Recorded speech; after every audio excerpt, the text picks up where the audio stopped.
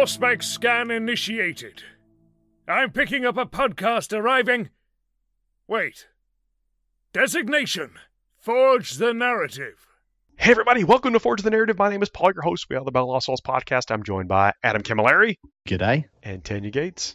Hey everybody. Welcome to the show, everyone. LVO just happened this past weekend. I just flew in from Vegas. Boy, are my arms tired. Oh, God. Because you just had to carry that whole thing? No, because he flew in. Yeah, I know. I went the other direction with that. Both directions were bad. I made a choice. Oh, you my lucky goodness. that you have a license for that dad joke, sir. No, and I actually did some streaming on the Age of Sigmar side on the Warhammer TV Twitch channel. Basically a whole weekend of streaming. The Age of Sigmar crowd is awesome. Like everywhere you look, there was sportsmanship things happening, camaraderie happening, just real inclusive, welcoming crowd. And that's not very much different than any other game system, but what struck me is just like the scale of it. It was just everywhere. You saw everybody interacting in this really positive way. They got a good group of tournament goers at that event, and I'm sure every other event that they attend as well, and got to see some incredible top tier Age of Sigmar action, and it was neat to talk about it with a great team. The stream team, plus Andy joined me there to do Sigmar commentary, and thankfully so, because he had a lot of Sigmar information. Yeah, Andy killed it. Yeah, you would not have known he was fresh. Yeah, he did a great job in there, and is always happy to hang out with him. He actually did it with me the last LVO also, and I have a blast. Like basically, great to sit there and talk about Warhammer with him, and then of course a great behind the scenes team.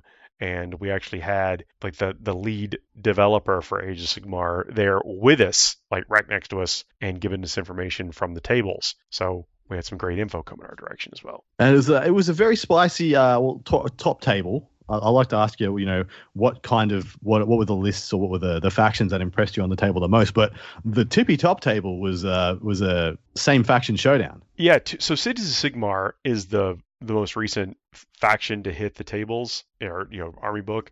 And there were 2 Cities of Sigmar lists in the finals, but I don't think that had much to do, or as much to do, with it being the most recent battle tome. These were very skilled players. And there were very different lists as well, from what I could tell. One was a very mechanized, almost steam tank skewed list, and the other one seemed like much more of an all-comers, yeah? Do y'all know the nickname we have for the steam tank for, going on 3 decades or so? The stank. The stank? Yeah, the stank. Got to give him the stank guy. And there's a way to work in a bunch of steam tanks. Now the steam tanks have some liabilities is like a weird word, because the way they built this list, it had layers and buffs and like healing. That was kind of the recursion was healing these things, but they're not that great at controlling objectives. But they have put out a hail of different shooting attacks, and it has a 2+ armor save. Look, we'll get back to the 40k in just a minute, but I want to point out it's basically like a 40k army is how this plays. And it's interesting you say that, because people said that about Carriage and Overlords a little while ago as well, and they seem to have diverged from that identity. But I think that was I think that was 2nd edition when they first launched, being like, this feels like a 40k army. What's it doing here? Not too dissimilar. Like the Carriage on Overlords really do. They also made it deep into the tournament in the undefeated, because they present like a awkward matchups. Without there are what I love Age of Sigmar is that there's armies that have just such distinct and unique identities. And unlike 40k, where you have so many armies that are essentially the same thing, just like 10% different, Guard, Tau, Votan, they just kind of shoot the good, and different versions of that. You really do have very specific and niche things that still exist in Age of Sigmar, or completely uniquely. Yeah, there was a really big standout unit out of the Cities of Sigmar book, and that's the Command Corps. And that unit is like a collection of elite things with lots of cool special abilities. And there was a lot of them on the tables, Cities of Sigmar. And I think that is a standout unit in the City of Sigmar book. But again, I think that the fact that we had 2 cities list in the finals was less a reflection of the newest book, because there were a lot of just really top tier players there that know how to play the game, score points, and what have you, and more of a factor of the ability of the generals. And even in the last matchup, you mentioned that these were a lot different. Yes, they were.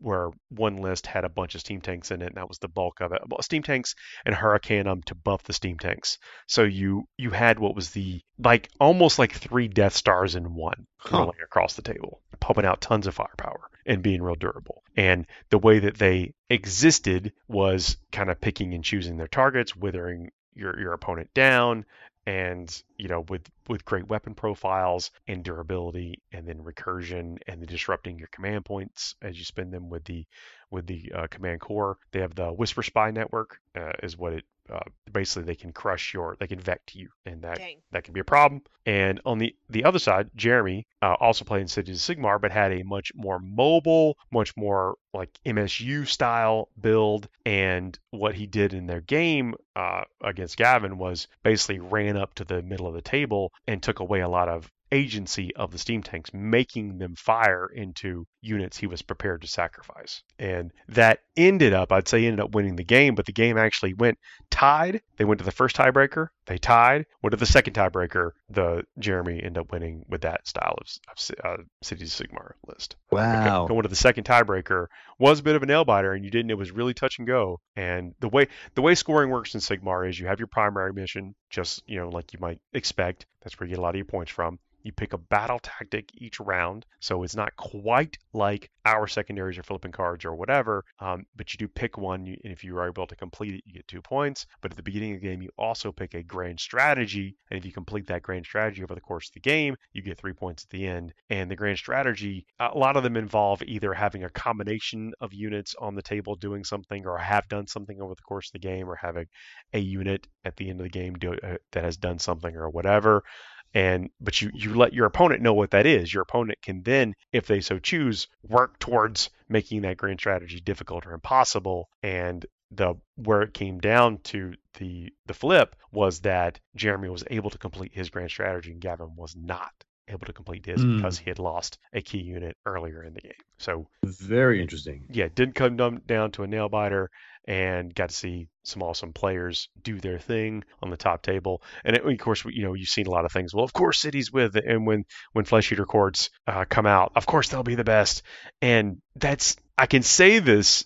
That seems to be, with the way that the generalship in the community works, is that seems to be less of a factor, and it is down to still actually playing and rolling out the game. I've always felt like Age of Sigmar, the generalship is, like, obviously in 40k generalship is important as well, but for some reason in Age of Sigmar, it just seems to be more important, and the list itself seems to be, I guess, like, important, but less important than in 40k. Player skill just seems to be like the number one thing. And especially in this newest battle pack, because the battle tactics are actually very difficult to achieve. So a lot of times, like, there'll be a lot of things that you cannot do in terms of the battle tactics. Either because, like, the key thing that you put into your list to do that was removed or whatever, but sometimes the game comes down to just, like, denying battle tactics to your opponent now, which it took me a long time to get comfortable with that style of play with this battle pack, but I'm starting to get there now. But yeah, the battle tactics are very, very difficult. I did see that play out in exactly like you're describing it. It was where the lag in the game, like when the games would kind of that normal thinking phase that you do was largely around what can I do in a battle tactic that I can reliably get that my opponent can't fool me on because they redeploy or do some action in their turn that makes it more difficult to get that battle tactic. And the battle tactics are they're conditional things like complete 3 charges or other stuff like that. Like there are generic battle tactics in the General's Handbook, and then there are some faction specific battle tactics, but they all have that level of complexity to where your opponents could have some agency in denying you that. It's not just being on one spot of terrain at the end of your turn kind of thing. You have to play it. Yeah, like even the faction specific battle tactics, like there are some factions that have a few really easy ones, but for the most part, even the ones in your book are extremely difficult to do. I have 2 armies in Age of Sigmar, and both of them have battle tactics that like look pretty easy, right? Like, oh, be in combat at the end of your turn. Well, in general, you don't really want to leave things alive to stay in combat with them. And maybe that'll set you up to like lose momentum later on in the game. So yeah, I've got a few of those that I can do, and it's like, when am I ever gonna want to do that? That's exactly. It's like charge and be in combat at the end of the game or end of the round with 1 or 2 opponents or something like that. It's very difficult. It is. And seeing generals figure out a way to work that out, seeing the variance in the armies. So I will say that looking at the tables, I'm not claiming to be an expert on this, but it seems like the composition of armies across the table seem to filter towards like a bunch of medium-sized, elite-ish, what I would consider like medium-sized, durable / elite units across the majority of the tables.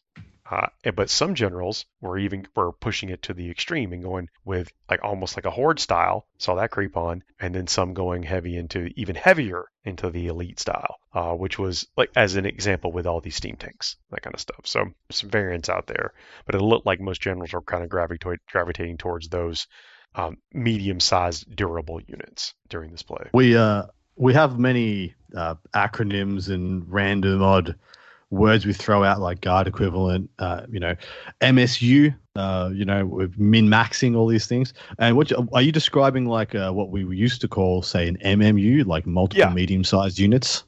As in like here are 4 or 5 things around about the same size doing kind of 2 or 3 different things very well. But I'm going to take a bunch of them just so there's no really easy targets for you, but there's also, I'm not giving up a huge portion of my army by having 1 super unit. That seems like it. That's kind of my spot. Just a cold read on the fields out there. Nice. Yeah, really fun shouting games. Yeah, it was. I mean, there's enough familiarity, of course, to 40K to where you're moving around models. You have primary objectives. You know generally how to engage things. But there's a lot of cool things in Age of Sigmar that make it a little bit more dynamic, like with monstrous actions and the way command points are generated and used. Like there's some armies that can just generate like 15 command points and have commensurate number of abilities they can whip out on you. Very neat. And then the fact that you can do things during, when your opponents are doing things, spells, unbinding the spells, and so on and so forth. It's very interactive. There's a lot of things happening over the course of those 5-turn games and seeing how players react to that. Like it seemed like in the very early days of Sigmar that a lot of the action would kind of like culminate into the middle of the table. Like for the first year of the game, it seemed like, well, I guess we fight in the middle.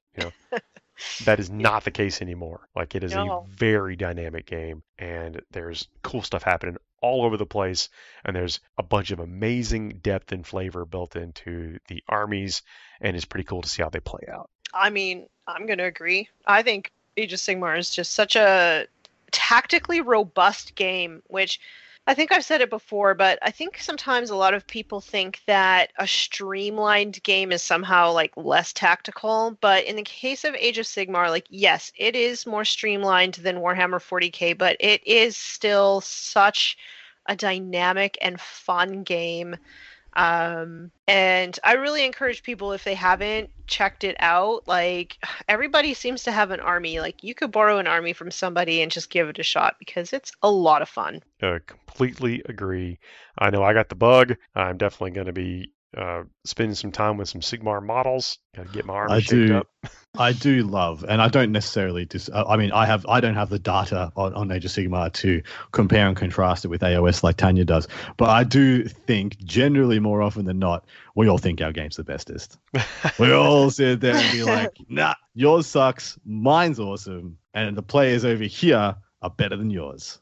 And look, you may very well be true. I certainly, there are a lot of things going on in 10th edition 40K right now, and it's still very much in a forming stage. How far into it's 3rd edition Age of Sigmar at the moment, yeah? Correct. Yes. And that was not last year. We're like 18 months in. No, It's like, when did third edition come out? like 3 years How ago. old is it? That's Almost right. 3 So yeah, years. Yeah. yeah. So we're towards the end of that edition. We're at the start of the 40k edition cycles. That's what I was trying to get at.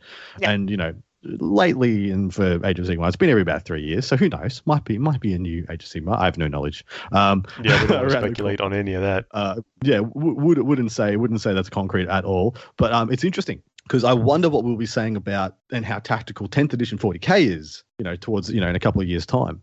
Because definitely, I do think that there is a feeling of solvedness that comes with the age of an edition, where we get to individuals get so many repetitions of a certain we game experienced style, that in ninth too, is like you got to the point where like everything is well defined, you know exactly what to play. Yeah. And as we saw, and the cool thing about that, we saw some lists emerge because of that. Correct.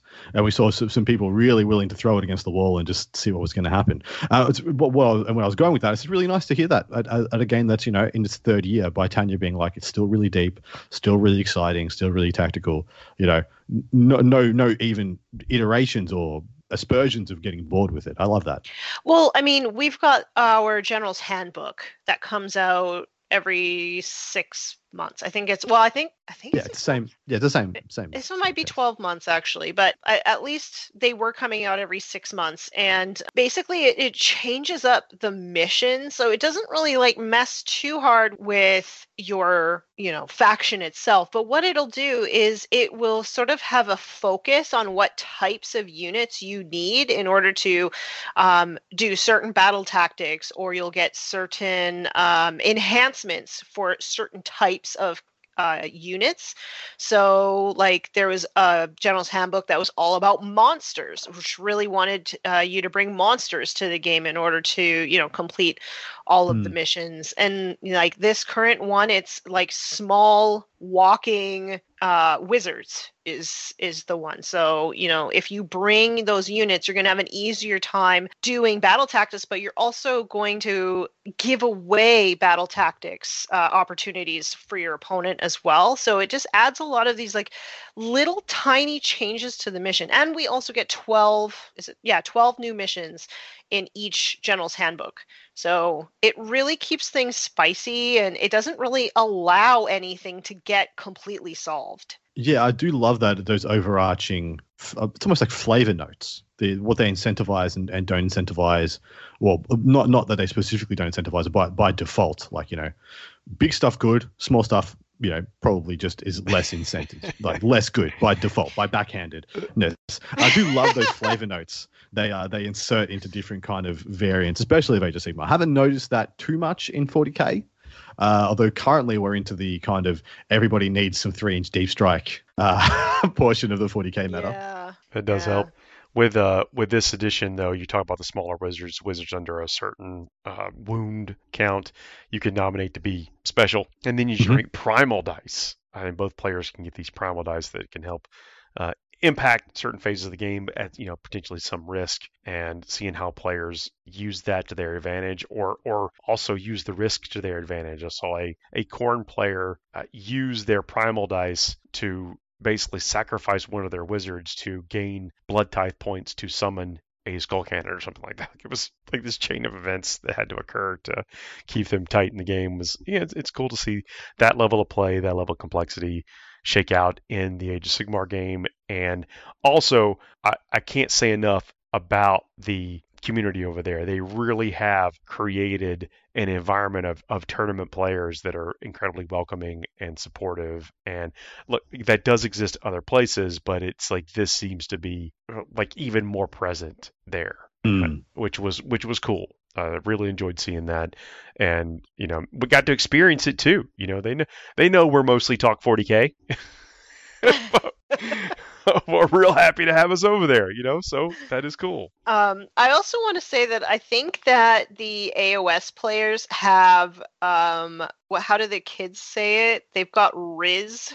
They've all got cool outfit, like like Tough Crowd has some spectacular outfits that they rock up to the table in, and I think that they just don't take themselves that seriously. Like, obviously their generalship is serious, but I think sometimes AOS players take themselves a little bit less seriously, and I think that that makes for a really fun and dynamic thing to watch. Like, I always like to catch the streams, and I don't know what it is, but just that level of fun that each AOS player brings to the table comes through in the stream. And so it makes for a great time. Yeah, an amazing time talking about it, and seeing the amazing armies. Of course, Hobby is off the charts over there with the Sigmar stuff.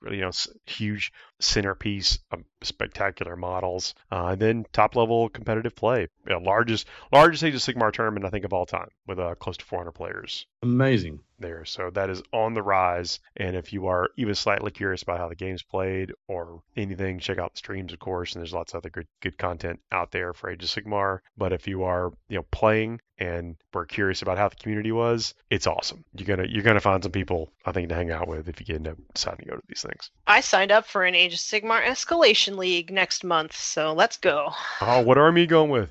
Ogres, baby. All right. So many ogre players on this show. That's because ogres are the best. They're my spirit animal. Not wrong. Not wrong.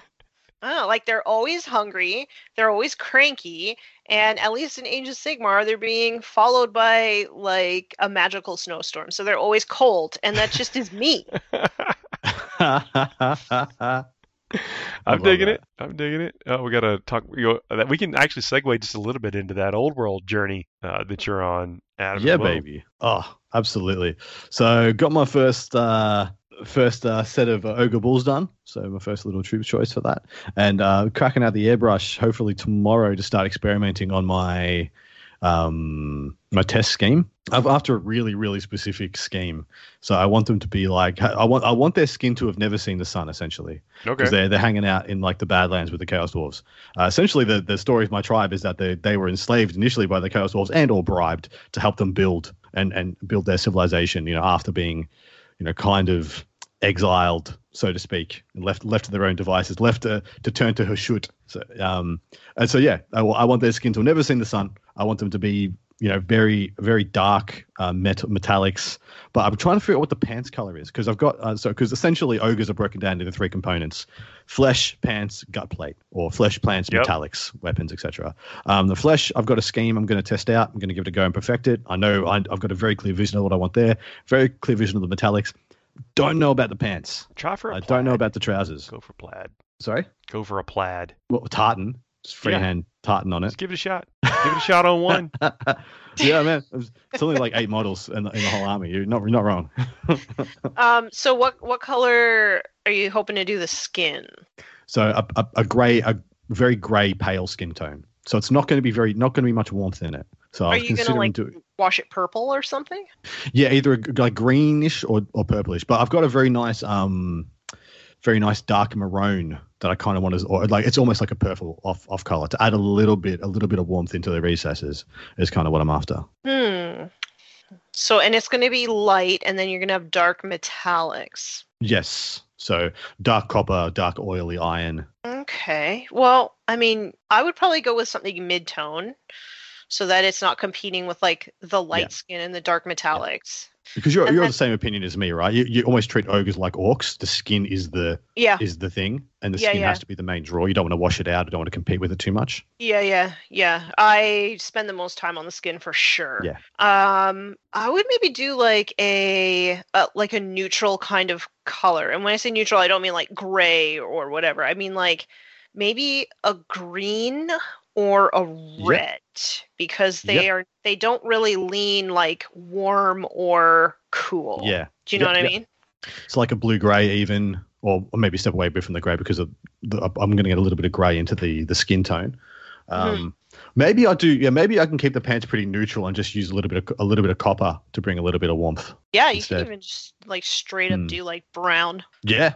Actually, yeah, brown might work. And brown's a nice, easy color because you can get like really pigmented paints that cover really nicely. So you wouldn't be fighting the paint to create, what you're trying to go for. There's some good contrast browns too. I don't know which style you're going with, but there are some contrast browns that they basically just make it real brown.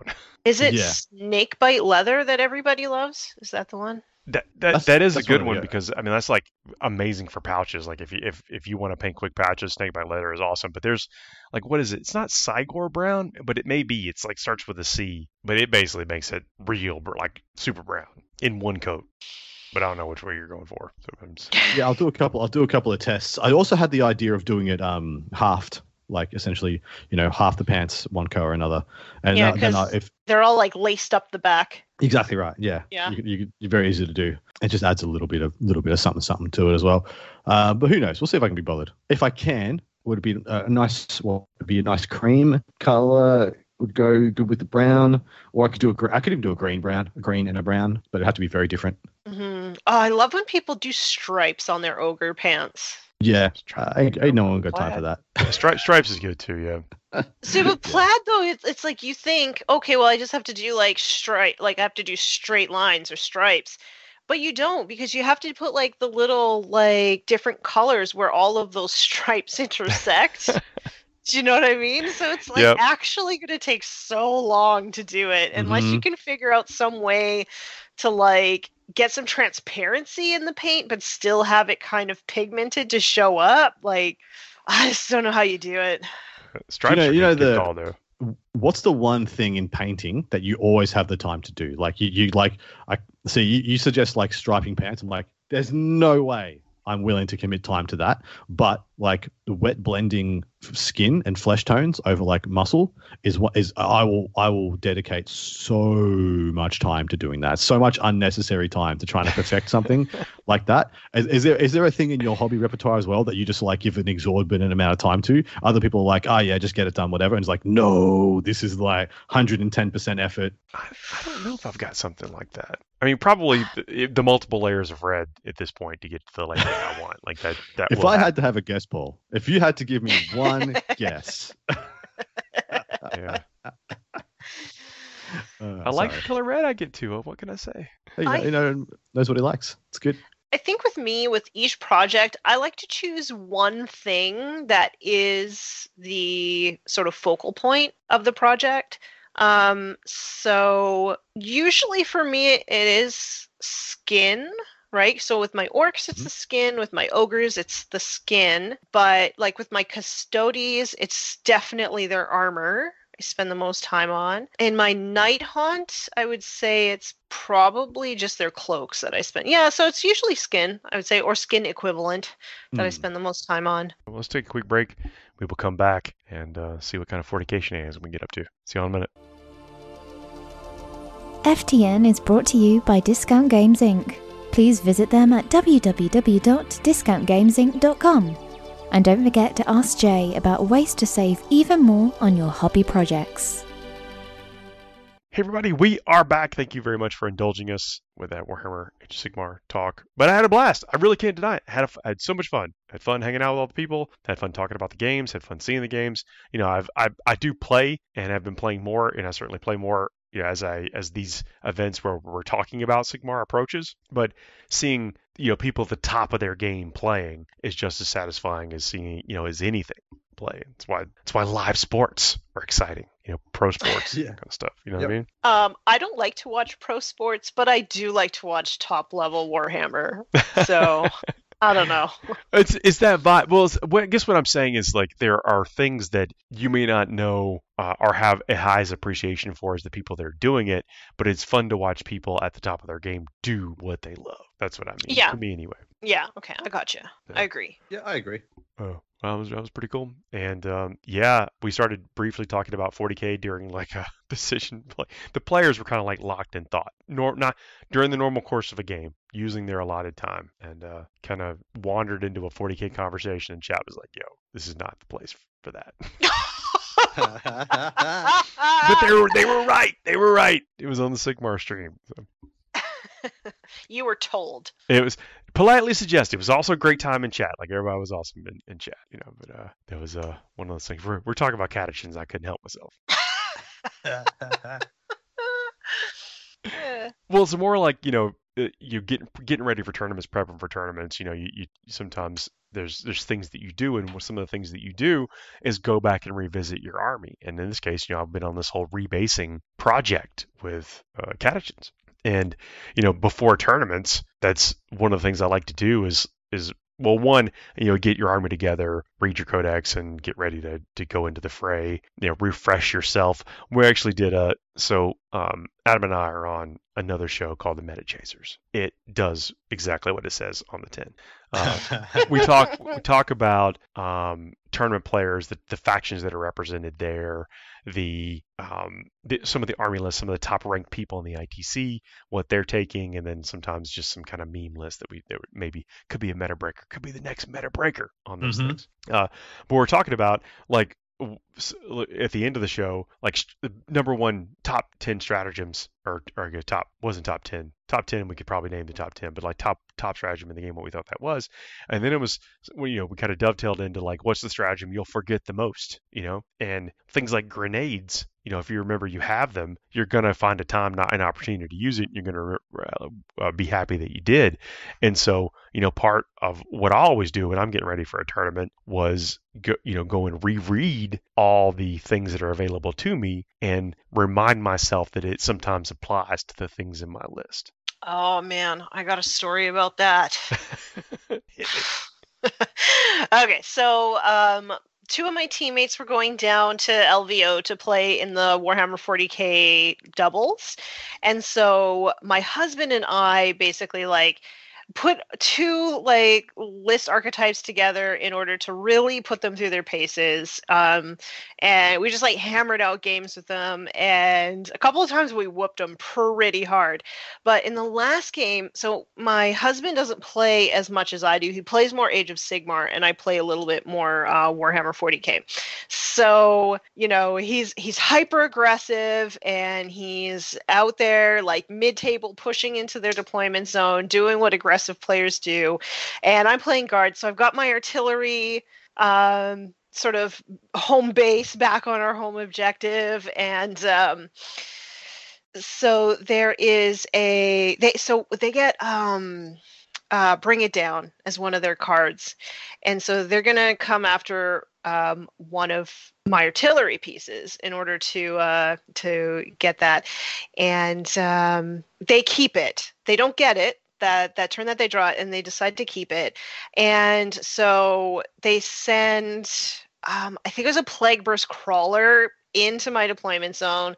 Into my deployment zone, and get really close, and they're right there at the end of their turn. So we decide, well, we have to get rid of this Plague Burst Crawler, right? Because it can't just be able to see me as well as shoot me, right? Because then it just gets infinitely better. So we get it down to one wound in the shooting phase, and the look of dejection on my husband's face, because he doesn't remember that we have tank shock as a stratagem, and that Plague Burst Crawler's 3 inches away from my basilisk. And so he's just absolutely gutted. And I'm I just pat him on the shoulder. I'm don't worry, we got this. Right? So, and yeah, of course, we freaking got him. So, they didn't end up getting that. They didn't end up getting that secondary, and we killed the Plague Burst Crawler, which always feels good. So, yeah, you gotta be up on those universal stratagems. Care to remind yourself. And look, and as the ITC season is closing out and a new one is being birthed, get that vision out of your head.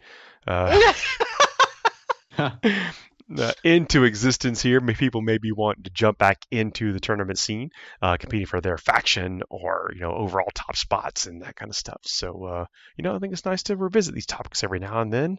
And organized play and traveling to organized play, or just getting out there to the game store, that's always been something very important to me, and like one of the core like tenets of the show is that we talk about because it's been so rewarding over the years. And no time like a new year and a new season where you can claw and scrape for your points for your favorite faction or even region or whatever, hobby track, those types of things is like a good excuse to revisit some of your armies and maybe think about getting out there. So I don't know if y'all have any like tournament rituals that you want to share.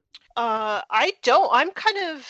I haven't really had as much experience going to tournaments or anything. But this year's different, so I've got a lot of stuff that I'm signed up for. But I haven't really established any real like pre-game rituals or anything. Pre-event, like the panic, the night before or whatever. I just stress paint. Like 2 months out, I start stress painting. That's about it. That's valid. Whatever it takes. Yeah. I have like morning of rituals. Like I like to do some exercise before a tournament. I just feel like I think better, make better decisions after, post exercise. So that's one I love to do. I also have there's just heaps of urban legends in Australia about mostly, everyone's got their own, but mostly about some of the top players and what, little rituals they'll do if they're like undefeated going into the last day, which I love these things in our community so much. The most famous one was a guy named Jeremy who won, I consider him to have won three-day events in a row. Like every year we have this 1 3-day event in Australia. It's called Uprising now, but it used to be called CanCon. And he won 3 in a row. And one of the secrets he said is that if he goes into day 3 undefeated, he has to eat 2 main meals for dinner on the second day. And we call it the double mains. If he double mains, like he has 2 steaks or he has 2 entrees, 2 main meals on the night before, he goes undefeated. And he did it 3 times 3 years in a row. It's absolutely bizarre. And it's got now that those things results. Took exactly right, life of their own. And now we've got the double dessert. Someone else has got their own mythos building with that, and everyone's it's proliferated. It's so good. I mean, the two main meal makes sense because you just played like really hard on day 2, right? Yep. And then you eat 2 gigantic meals, and then you go into a food coma. So then you wake up super refreshed because you slept the entire night through. And full of energy. That's my right. only one is having an energy drink. Because I never have energy drinks and my ADHD, I'm so very susceptible to energy drinks that if I go undefeated in day 1 or in a 2-day going into day 3 and I have an energy drink, there's been actually now a couple of my team events, but there's been 4 distinct occasions I've done that and gone undefeated in the second day or the third day. Okay. Actually, never the third day. I've never gone undefeated in a 3-day. What am I talking about? If we can get an energy drink sponsor for this show, that would be awesome. We should. When I'm undefeated going into the last day of an Monster event, is I listing. like to crack a Monster. Look, zero cal monsters, or not the zero cal, the low cal that comes in the white cans. That's my jam, by the way. I generally my energy drink of choice is generally coffee because I'm not like one for super sweet beverages. But you know what? If drinking one of those would help me win, I would do it. I would just plug the nose. I would just down the hatch. I would do it. The go juice gets me through the streams. I don't know. To me, it just tastes like medicine. So maybe if I treated it like medicine, I could probably do it.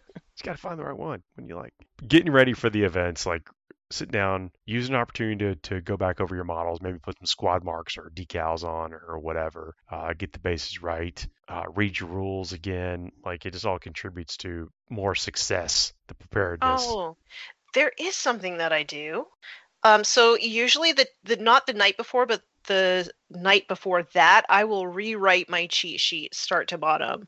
Oh, okay. Cheat sheet, the links or what goes on that document for you? Everything, because I hate flipping through the cards looking for the one that I need. So I literally put all of the information I need from my cards onto a cheat sheet. So I have everything that I need in 1 or maybe 2 sheets of paper. So I have stat lines, any pertinent stratagems that'll work on that unit, any special things I need to remember. I just collate all of the things that I need for each unit onto its particular listing on my cheat sheet. That's really nice. I'm just really forgetful.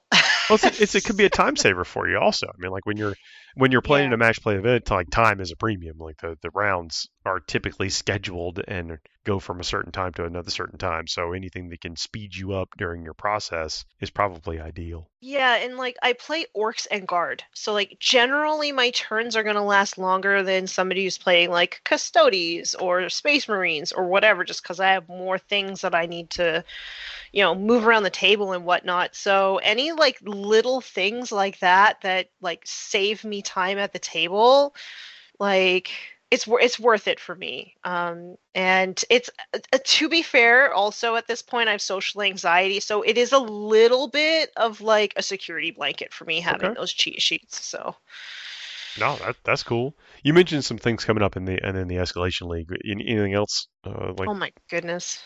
Yeah, I have 2 other like competitive 40K leagues that I joined, and then I'm going to a large GT. It's large for me. So far there's 100 people that are going to be at that one. That counts as large. Yeah, it's pretty large. I've never been to, like, I think the biggest tournament I've ever taken place in is about 40 people. So it's huge. So yeah, I have that in March. I have a team tournament in April. My team is doing like a little invitational RTT as prep for that one first big tournament. So I got like so much stuff. I'm gonna have so many games every week. But it's gonna be great. That's cool. What about you, Adam? Yeah. Look, I will say that I plan to hit, just to jump in, I plan to hit a couple of the 8-person teams events over the course of the year as they've sprung up all over the place. And I plan to hit, if I can, hit the one in March and then another one in June, July. I can't remember the exact date. But it's contingent also of like some other travel schedules. Yeah. So I've got a 2-day 40K event coming up in 3 weeks that I'm really looking forward to. And then after that, I don't know. Probably some team events. I'll be prepping for my state team competition. So we have our national. Every state sends a team of 8 players. I've applied for that. See if I get a spot. And then there'll be a lot of prep for that. And then just kind of see what happens. I'm hoping to play 1, hopefully maybe even 2 Age of Sigmar events this year. Sorry, no. The old world events. Jeez. We got Edit it. I can't put that out in the world. People will hold me to it.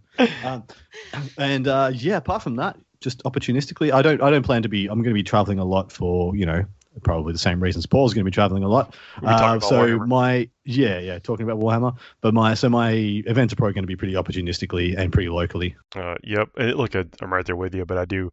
I think the next time I'll be at a major event will be Adepticon, which is coming up, probably here sooner than we know it. Nice. You're playing at Adepticon? Oh no, I would love to. By the way, the independent event is like y'all have heard me talk about it in the past. It's a great event. Like it's run by cool people, and you're surrounded by other people there that are just really there trying to have a good time, and it's one of the closest things to a real convention that we have in our our environment, our hobby. But I will be there. Will not be talking about Warhammer. Probably not playing Warhammer. But still looking forward to it. The next one playing will most likely be that team tournament if I get the days to line up right, which I'm looking forward to. That's what I want to do. I'm getting my army shaped up. One of the things I've got lined up for my hobby project this weekend is to get a little bit closer to that list that I've been playing and having some success with. Completely done in non-count as models. I've been using the lieutenants to basically the Phobos lieutenants. Or sorry, not the Phobos lieutenants. Forget which one it's called. The lieutenant that lets you move after you shoot. And I didn't want to have 2 of the same model on there, so I finally got some parts to use and build the model WYSIWYG. But I'm going to make them look different than the other. So nice. Yep, gonna be a busy year. So that's our show for this week, everybody. Thanks a lot for hanging out and indulging us on the Sigmar talk, and then talking about what we have coming up this year and what we have to look forward to. It's been my pleasure. My pleasure too. Tanya will just have to assume. It's been her pleasure also. Yeah, Yes, it's been a pleasure. How about that? We will see y'all next week, everybody. See yous. Bye-bye.